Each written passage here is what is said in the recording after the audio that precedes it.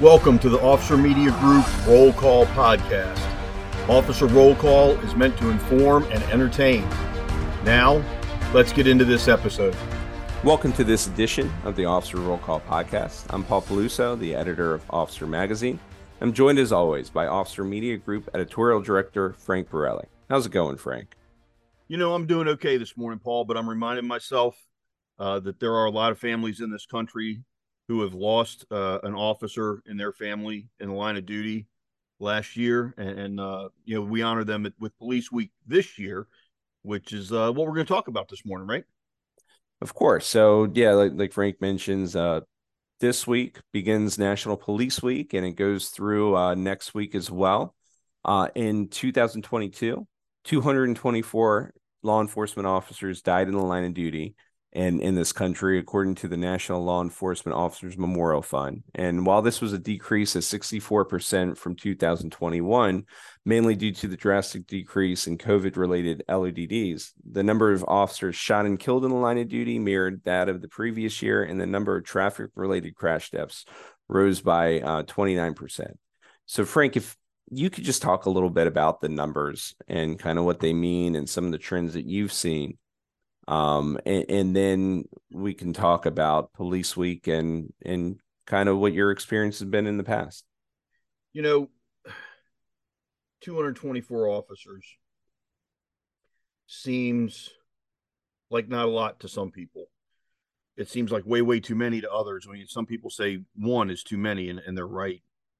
224 officers lost in the line of duty, averages one every day and a half, which when I look back, seems to be about the best we can do sometimes. You know, we look back as far as I can remember going up to Police Week and going to the memorial. And I think the first one I can really clearly remember going to was the 20th memorial that they held, which was 15 years ago, as they're doing the 35th annual this year. It's definitely a gut punch to go to. I took my son one year so he could experience it and see everything. And when we were coming home, I asked him, and he's like, you know, it's one thing. He grew up with a father who was a police officer all his life. It's one thing to know that you might not come home. It's a different thing to actually see people whose husband or mother or wife or sister or daughter, son didn't go home, that made the ultimate sacrifice. And it's a whole different realization. It's a whole different world. And I'm happy this week, it should be all year. This week out of the year, we honor the fallen and the families who have had to experience that sacrifice. And it's hard to cram everything into just a week and have it really take the effect that it needs to have, really give the attention that it needs to give. But for those who attend the events in DC, it's definitely an emotional challenge, but also an emotional recharge when you see 30,000 police officers and law enforcement professionals come together to honor the fallen. It's a reminder of the Thin Blue Line family and all the brothers and sisters that we all have out there. I couldn't even tell you if I answered your question now, Paul. It'll choke me up just thinking about it.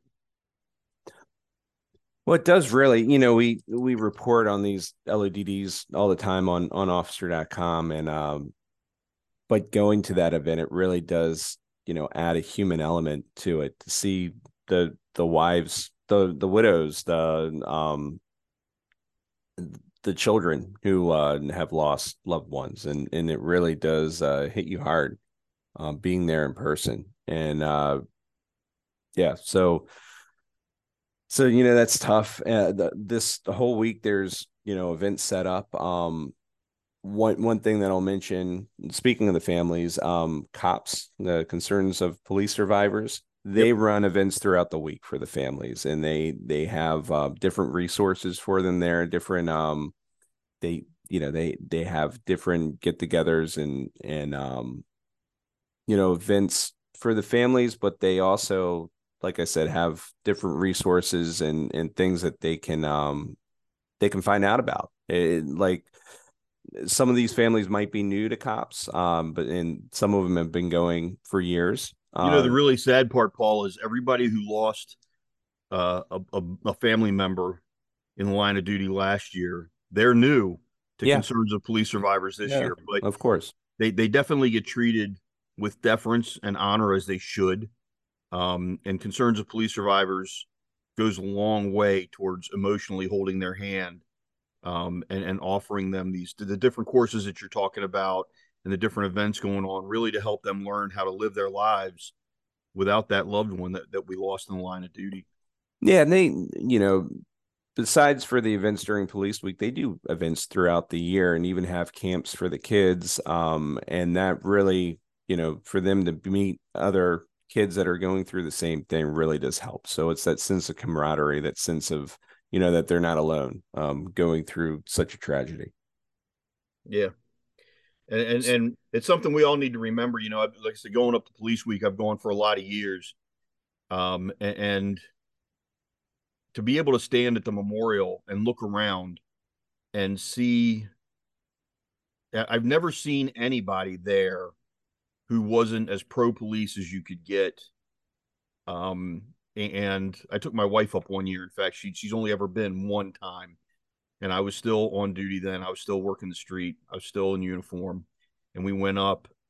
And when we got home, she said, "I don't ever want to go again." And I said, "Okay, why?"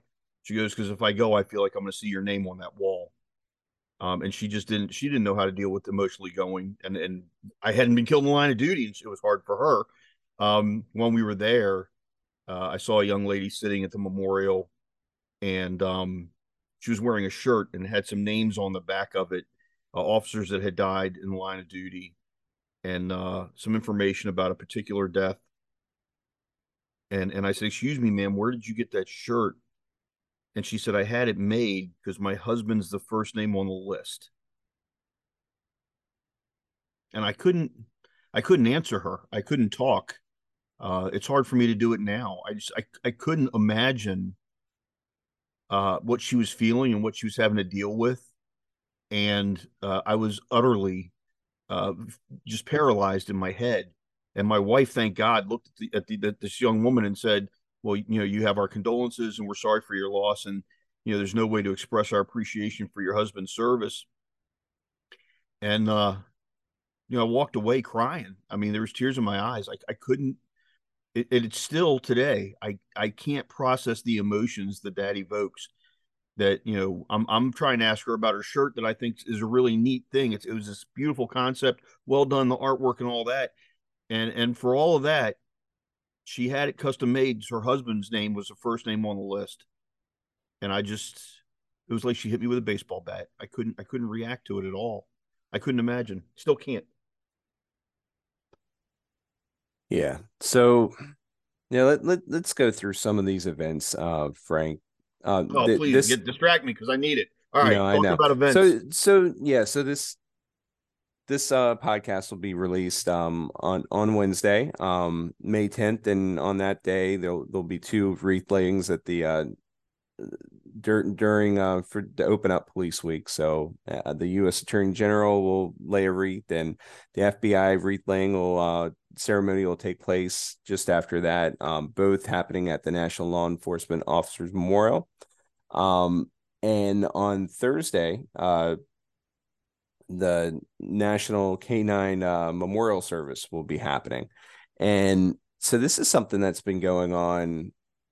It's kind of more recent, right, Frank? The Canine Memorial Service, I and think I think so, Paul. I mean, I can't yeah, imagine 35 years ago they were honoring canines that are falling in line of duty, but we consider them police officers. yeah, We consider them deputies. And it's a moving event as well, especially when you see the canine teams and the handlers, and when you can see the dogs reacting like they're sad.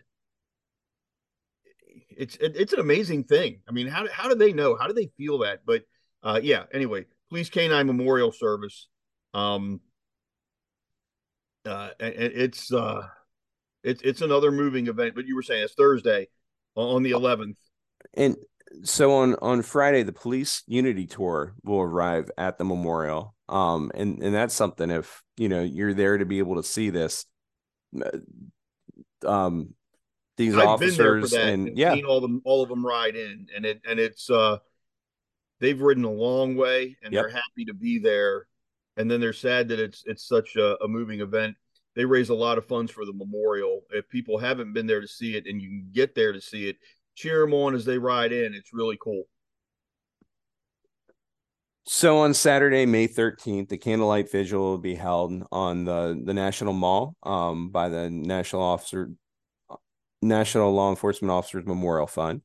And during which the 556 names that were engraved on the memorial, 224 that were officers who were killed in the line of duty in 2022 will be honored. And can you just, this is the 35th annual Candlelight Vigil, Frank, and can you just talk a little bit about that event and what that means to you and when you've been able to attend it, what you've seen? I've been to more of them. I, honestly, Yeah. um, they're hard to attend. It's hard to attend this and not be emotionally moved. I've seen some of the toughest people in the world stand and cry at these things. I irreverently joke when you have 30,000 people holding candles that nobody's hair's ever been caught on fire. But to stand and watch just what looks like a sea of burning candles. And I've taken pictures in years past. We probably have them on the website. Uh, I'm trying to get up there this year so I can take some more pictures and try to share the event. It's definitely a very moving event when you get to the part where they're reading the list of names. Um, I heard somebody once say it seems kind of tedious, and I said, yeah, but not if you're the widow or the widower or the son or the daughter or the mother or the father of the fallen officer, and their name is 90% down the list. You spend all that time listening to the names being read, dreading when they get to your officer's name, but also that's what you're there for. So, I mean, the emotional sea of turbulence is definitely strong there. It's a wonderful thing to see, and it's a hard thing to see and experience. But I would encourage anybody who can to go do it. If nothing else, do it at least once. Go and light that candle and stand and experience it and feel everything going on around you. And it's you'll never experience anything like it ever. So during the weekend's events in DC, the FOP DC Lodge 1 has the Tent City events, Frank, and I know that you've been there for those events in the past. If you can talk a little bit about what that is for people that aren't familiar with it and how that kind of contributes to Police Week. So it's kind of just an emotional bonding experience. Tent City's a unique kind of place, and it is for officers and their families only. If you're not connected to law enforcement, you can't just walk in. You've got to be with somebody who has credentials. And in fact, this year will be the first year I go with nothing but retired credentials. Um, Imagine an expo that's all outside. They call it Tent City because every vendor that's there is effectively underneath of a tent. Um, and they have vendors selling memorabilia, honoring the fallen stuff. You might find a cigar vendor. You might find somebody who's makes accessories for motorcycles that's all law enforcement oriented. You might find a company that makes clothing that's all about the Thin Blue Line. Food vendors, different organizations. Some different FOP lodges might have rented tent space from FOP one. It's again, it's a great place to go walk around, see some neat stuff, have the opportunity to buy some stuff that you can only usually find during police week. Um, and know that everybody around you in some way, shape, or form is attached to that thin blue line or part of it.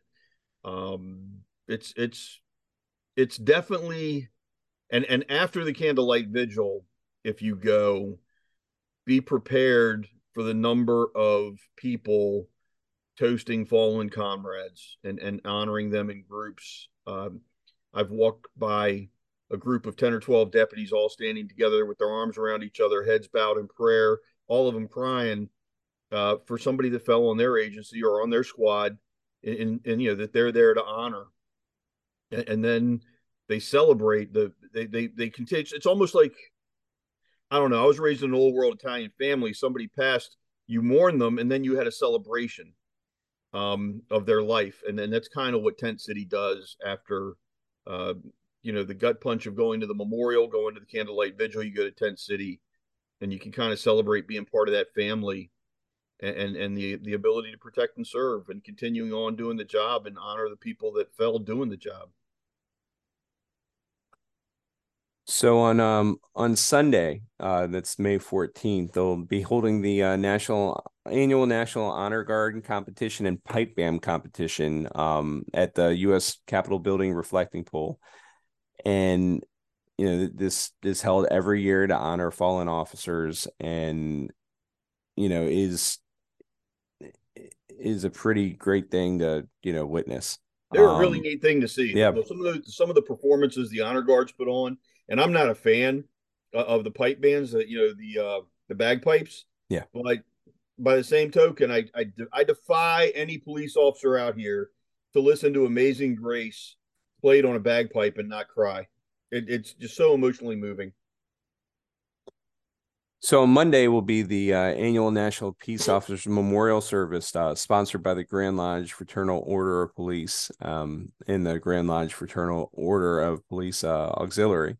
And so, this is kind of the big event that's held, and it's usually at the end of Police Week every year. And you know can you talk it's a lot of people that a lot of people go to the vigil too, but just when I've been to this, it's just pretty much like a sea of people in front of Yeah, the so Capitol it's there. normally held on the west lawn of the Capitol, Yeah. and this is what actually started Police Week way Hmm. back in the 1960s.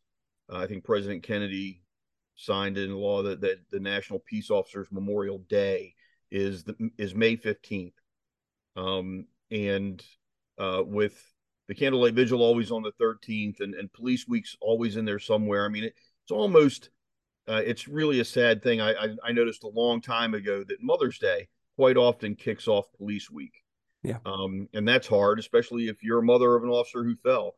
But the actual memorial service on the 15th on the west lawn of the Capitol, there are a ton of people there. There are thousands of people there. You see just thousands of officers in full dress uniform standing in ranks, um, listening to the presentation, as the country's representatives mourn and recognize the fallen. It's a huge event. I'm not going to say it's as emotionally moving as the candlelight vigil is, but it is definitely emotionally moving, and another connection. It's another one of those. Everybody's uniform is different, but everybody's still in uniform. And the officers will look around and think, oh, my dress blues look better than your dress blues, or my looks better than whatever. But when you're standing there in formation, and everybody's in uniform, I can't imagine what it looks like from the podium.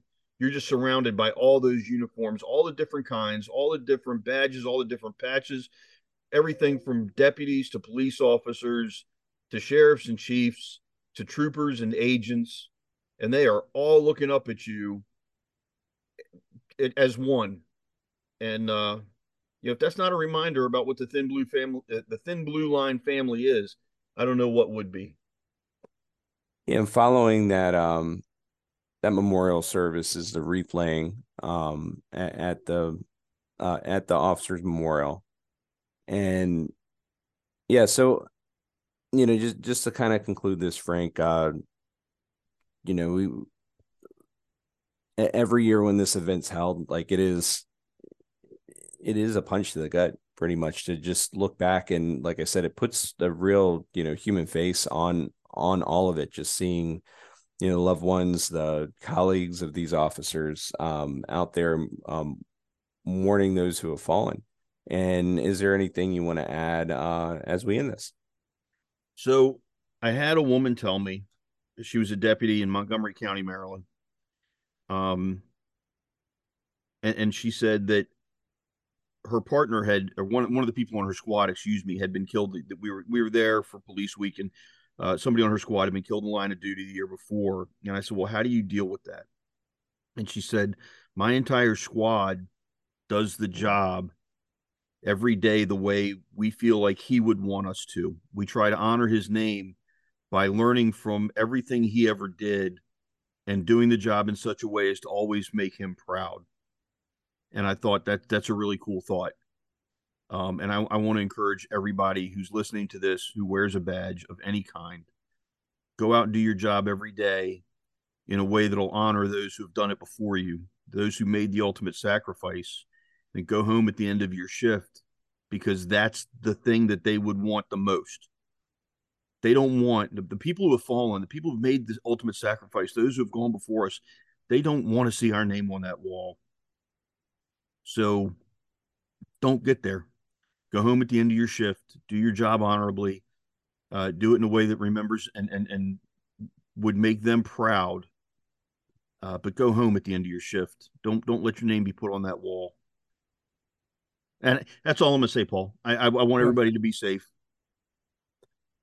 And as always, thank you everyone for tuning into this episode of the Officer Roll Call podcast. If you have any questions, suggestions for us, make sure you reach out. It's editors@officer.com. And take care and stay safe. Thank you for listening to this episode of Officer Roll Call.